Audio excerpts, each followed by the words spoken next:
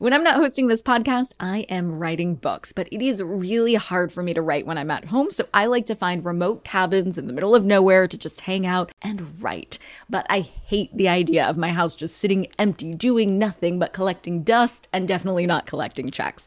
And that's why I'm an Airbnb host. It's one of my all-time favorite side hustles. Other popular side hustles are awesome too, don't get me wrong, but they often involve big startup costs. By hosting your space, you're monetizing what you already have access to. It doesn't get easier than that. And if you're new to the side hustle game and you're anxious about getting started, don't worry, because you're not in this alone. Airbnb makes it super easy to host. I mean, if I could do it, you could do it. And your home might be worth a lot more than you think. Find out how much at airbnb.com/host. Hey guys, are you ready for some money rehab? Wall Street has been completely upended by an unlikely player, GameStop. And should I have a 401k? Because you don't do it? No, I know. Girl! You think the whole world revolves around you and your money? Well, it doesn't. Charge for wasting our time. I will take a check. Like a old school check. You recognize her from anchoring on CNN, CNBC, and Bloomberg. The only financial expert you don't need a dictionary to understand. Nicole Lapin. Today we have the second part of our conversation with Rebecca, a woman who lost $100,000 to a romance scammer she met on a dating site. If you haven't listened to the first part of the conversation, you should. It gets into the mechanics scammers use to target victims and pull off elaborate schemes and lies. And I do want to say before we start that both episodes involve stories of suicide, so please take care while listening. Today, Rebecca shares the rest of her story. And spoiler alert, it has a happy ending. A very, very dear friend of mine, Elizabeth, it was she that came up with the idea of bankruptcy. I don't know whether or not the idea of bankruptcy had ever entered my mind prior to that moment. I did have some resistance to it, because bankruptcy has its own stigmas. But at that point, I had nothing left to lose. So that was the route I ended up taking. Wow. And you then started your recovery, both financially and emotionally. Yes. It sounds like. It's interesting. I'm in the support group now more as a counselor, and I'm not I'm not a psychologist or anything. I have this experience. So I know what it is to be in a deep, dark hole because of these people. So I talk to other people who are still currently in their deep, dark hole to, bring them along in their journey.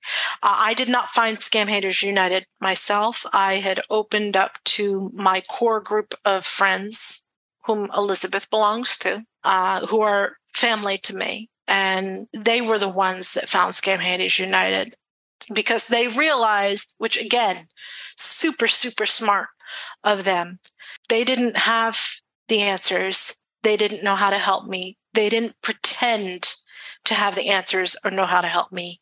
They sought out the resources, what limited resources there are to be able to do that. The scammers, they will continually, lifelong, try to reach out, try to ensnare you in other scams. I remember when I was in my recovery, going through the bankruptcy process, I got a one-line email from Matthew, and it just said, "Where are you?" And I remember having a very physical response to it because I was standing in the line of Starbucks because I decided that morning that I was going to treat myself to a Starbucks coffee. And I'm standing in line to get my coffee, and I get that email, and I just remember my stomach just lurched, just like I had been kicked in my stomach. And I, I doubled over slightly and just kind of shook my head, and like I was dazed for a second, and then fortunately my coffee was up. So they, brought me back to the present, which was a good thing. But that's when I knew they will continually try to reach out. And that's when I confirmed that with other victims that yes, there is a file on you. You will continue to battle this to some degree for the rest of your life. You will carry the scars. Like there is life after scamming. I rebuilt completely from my scamming when I filed for bankruptcy, and I just was really diligent. I did try to report the crime, which is extremely, extremely difficult, which really it shouldn't be. And it certainly wasn't, this is such a widely underreported issue, a multifaceted issue. The reason why is there are no resources. There's nothing built, for the point of view from the victim to feel comfortable to come forward. What was your experience like with law enforcement? I tried to report to my local police. They said I could do a police report, but that they couldn't really do anything. So there was no point because, you're dealing in international law at this point and non-extradition countries and such. I went to the main branch of the Boston FBI. I was turned away where they said, go fill out the IC3, which is an online platform. And some things to understand about IC3. A victim who has been just scammed from the veil of the internet is not about to go report it through the veil of the internet with, your, sending out your sensitive information somewhere else. You don't know where that information, your trust is gone. You are dealing with everything all at once because it is, in a very real sense, an emotional and financial rape that has happened to you. That is not a viable method of reporting. What I needed to do was to talk to somebody. You want my information to put in some depository somewhere to put, the larger connections together to the larger webs of scammers? Here, go right ahead. But I need you to understand what it was that happened to me. And the only way that's going to happen is through a conversation. The other thing is there's this misconception about IC3 that you are sending off your information to get your money back. That happens in extremely, extremely rare cases. What IC3 is that depository where victims put their information for the various agencies to put the connections together to get the larger fish. They are not doing it from the point of view of tracking down your money and helping you get your money back. So how likely is it that survivors of scams actually see any money back? It's extremely, extremely rare. The only time it happens is, and it's usually a very small amount, is when it has to be immediate. And it's not usually through law enforcement. It's usually like if I sent a wire transfer through my bank and a couple hours later want to renege on that wire transfer, they may or may not be able to intercept that wire transfer. And that is about the extent that you'll get back. And you didn't get any of it back? I got money back, but here again, it's not in the way that you expect. I did not get any money back from the scammers. That did not happen. That will not happen. What ended up happening for me is the Department of Justice and the FTC launched an investigation and won a case against Western Union and MoneyGram because they were complicit and in some cases actually encouraging scammers to use their services to be the conduit, for the money to go back and forth. They were found liable. Western Union's payout has concluded. I was a claimant in that case. The MoneyGram case has concluded the payouts are currently being matched out, and we expect as claimants to have some kind of restitution, if you will, at some point this year. But it is a drop in the bucket compared to the losses. I lost about $100,000 over the course of the year from my scam. Basically the process is if you have proof that you sent this money through this conduit during this period of time for this purpose, and you submit that documentation to them, they then will coincide with what records they have as far as the transactions. But just because you submit a certain amount of transactions to the case as a claimant does not mean that you're going to be getting that money back, or at least that amount of money back. What it is, MoneyGram, Western Union, they had to pay a certain amount of money, which goes to the DOJ, the FTC, to dole out among the victims. So it is a formula between what you were able to prove as a claimant and how much money there is times how many claimants actually file a claim to be a part of the case to get a piece of that pie.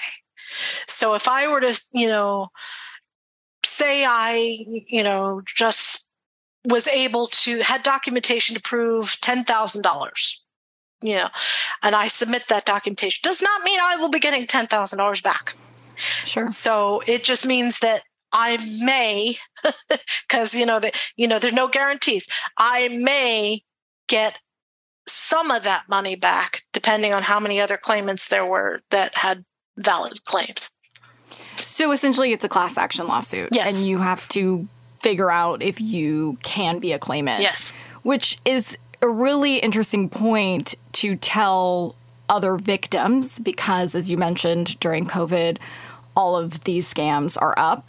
After the Tinder swindler, I'm sure you saw that. I did. It took me a bit because, obviously, as you can imagine, it's a situation that hits close to home. I did not watch it when it first came out. I had friends that watched it when it first came out. And I ended up getting calls and emails and such, because it made them cry and it made them understand my own situation all the more. And I remember when I did finally sit down and watch it, because I am very public about my story.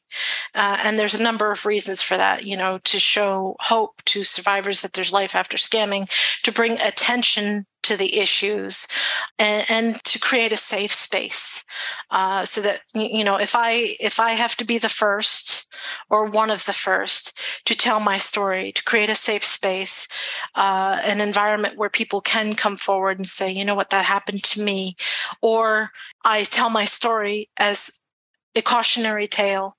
If I save one person, where they their antennas are up because I was out there telling my story and it prevented them from falling for this scam or that scam. If I can save one person, it's worth it. But when I watched the Tinder swindler, that one instance where she was explaining how she was driving down the road, and she's like, if I just turn the wheel a little bit to the left or to the right, I don't remember her exact phrasing of it. I had to stop. I had to pause. I got up from the couch. I went out I poured myself a stiff drink.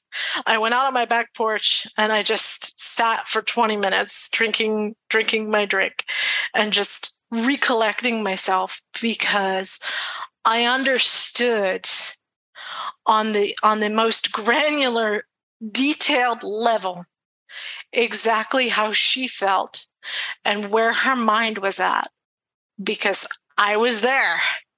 I don't think people generally realize how close you can come. And, I'm here by a hair-thin margin. If Elizabeth hadn't handled everything the way she did, I wouldn't be here. If there wasn't, that moment, call it divine intervention, whatever, where she shared that story out of nowhere, where I can identify with that story out of nowhere, I wouldn't be here right now. And I think about now in hindsight about the details that I couldn't think about then, about how the people that were closest to me would have all these questions that would never be answered, that they would blame themselves because maybe they could have done something if they knew, and how could they not know? It's interesting, in the support group with Scam Haters United, occasionally we do get suicides. And there was one a couple weeks ago where a woman had committed suicide and her son was at her house trying to move forward in the logistics of what happens when something like that happens. I can only imagine what was on his shoulders at the time. And it's only been a couple weeks, so probably still now, probably forever. And I'm sure he's got all those questions in the back of his mind. When he was there, her phone rang, and it was the scammers. And he started screaming down the phone, yelling at them that they were murderers. Oh my God. And they laughed at him. Oh my God. That is how much they don't give a damn. Because for them, you're a means to an end. You die, they just move on to the next one. My darling, my sweet, my queen. All these things that I thought were endearing initially are a mechanism, because they will work many people at the same time, and they don't want to take a chance of screwing up names. You mentioned your scammers, plural. Do you know if there were more than one person involved? I have a very strong belief that it was a group. I mean, there are outliers of scammers, that like the Tinder swindler, where you meet them in person, and it's more like a pyramid scheme where they're presenting themselves a certain way, using funds from other victims to present themselves that way. I have a friend of mine, Benita Alexander, and she actually has a very well-known documentary about it. Her scammer was an in-person scam, and it was one guy. But most often, 99.9% of the time, online scams are multiple people posing to be one person. My scammers are still operating. I know that I've actually met other victims' family members that were scammed by, I believe, the same people, because there was a guy a while ago that had reached out to Scam Haters United because, I'd been talking, to people about my scam, and he was like, I think my mother-in-law is being scammed by the same people. And so, there's all these dynamics that end up coming into play. And so, he's like, what do I do? And I said, I basically said, well, she's being manipulated in a narrative where the narrative is meant to shut other people out. Like, more often than not, as a victim of a scam, if somebody, says to you, oh, you're being scammed, you go back to your scammer. My so-and-so says that you're scamming me. Oh, honey, I could see how that's the case, but really that's not the case. What we have is real, blah, blah, blah. Don't listen to them. Listen to me. So then what happens? The victim gets further ensnared in the narrative, because then they stop talking about it to others. Hold on to your wallets, boys and girls. Money Rehab will be right back. Now for some more Money Rehab. I think after the movie, there's been a lot of interest in reporting on romance scams, and you telling your story has also helped the awareness. I noticed that in these interviews, they all end with the question of, yada, yada, yada, how can you protect yourself from scammers? But that only is helpful for folks who haven't been targeted by scammers. One point I don't think is getting addressed enough, and we've talked about it here, but I really want to drive the point home, is how can people who have already fallen victim of a romance scam recover financially and emotionally? And the fact that we're seeing this spike in romance scams means that there's a huge need, that we need to be addressing this perspective more. So with all that being said, what advice would you give to victims who have fallen for a romance scam already? I think there's so much self-blame and self-shame that enters into it. And I think it's important that this is something that happened to you.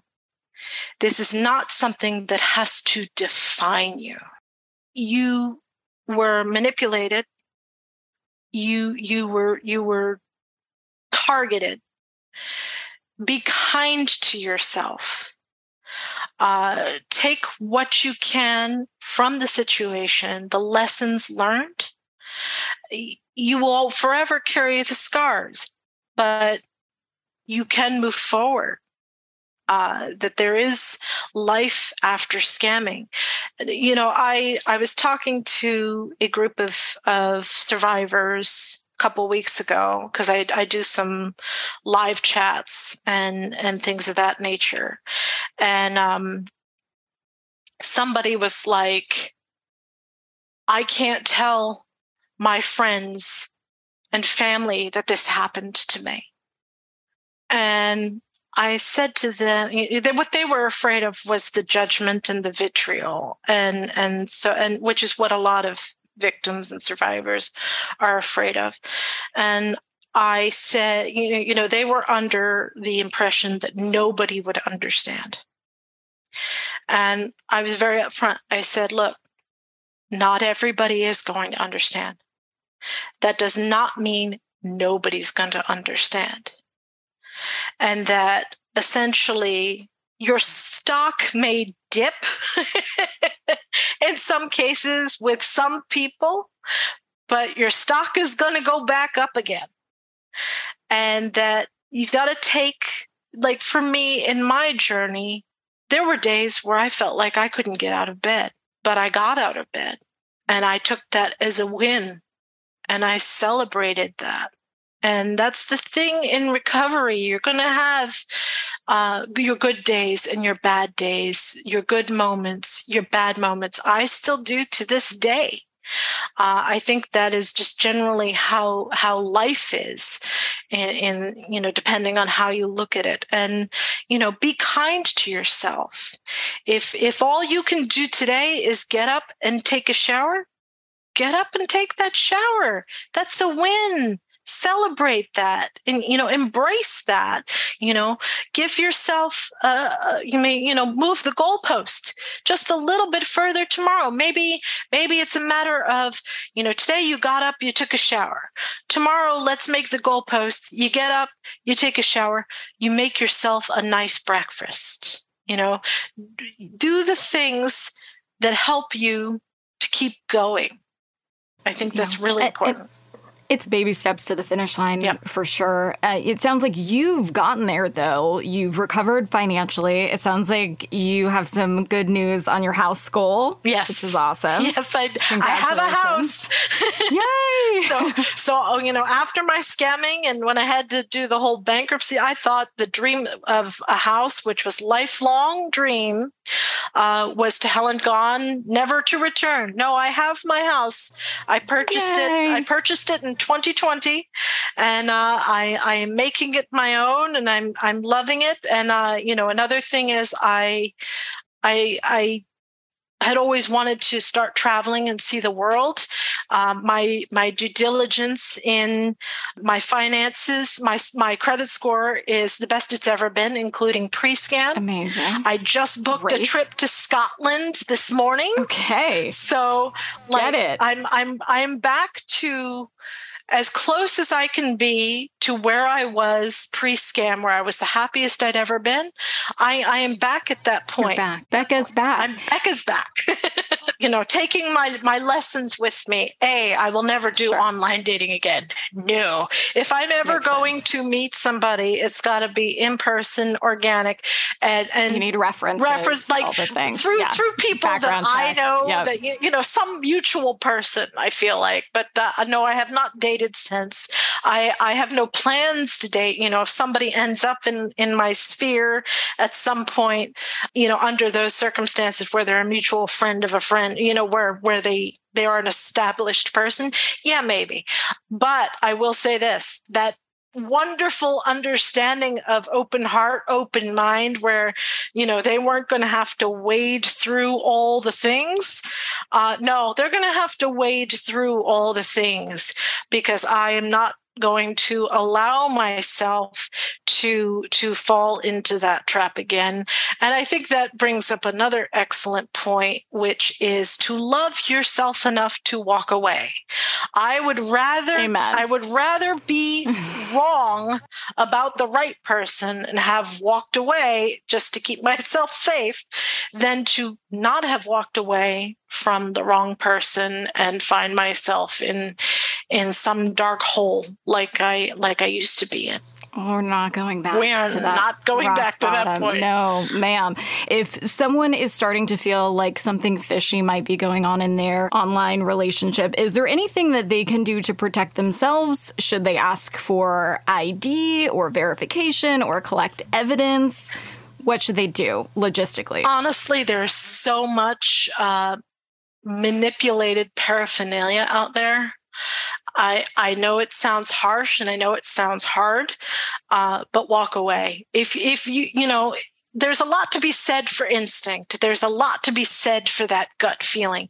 If you feel something isn't right, then it's not right for you. Whether or not, it's legitimate doesn't really matter anymore. Something about it is not right for you. So just cut ties and walk away so that it's a defense mechanism. It's a safety mechanism that, will basically cut off issues like this at the knees.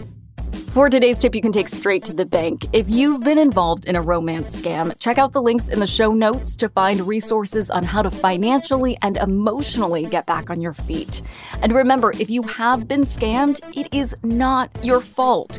You opened your heart, and there is nothing shameful about that. It is brave, you are brave, and just like Rebecca, you will get through this. In the meantime, sending you all my love, and if you ever need to talk, just reach out. MoneyRehab@NicoleLappin.com. Money Rehab is a production of iHeartRadio. I'm your host, Nicole Lappin. Our producers are Morgan Lavoie and Mike Coscarelli. Executive producers are Nikki Etor and Will Pearson. Our mascots are Penny and Mimsy. Huge thanks to OG Money Rehab team Michelle Lands for her development work, Catherine Law for her production and writing magic, and Brandon Dicker for his editing, engineering, and sound design. And as always, thanks to you for finally investing in yourself so that you can get it together and get it all. You spend my money.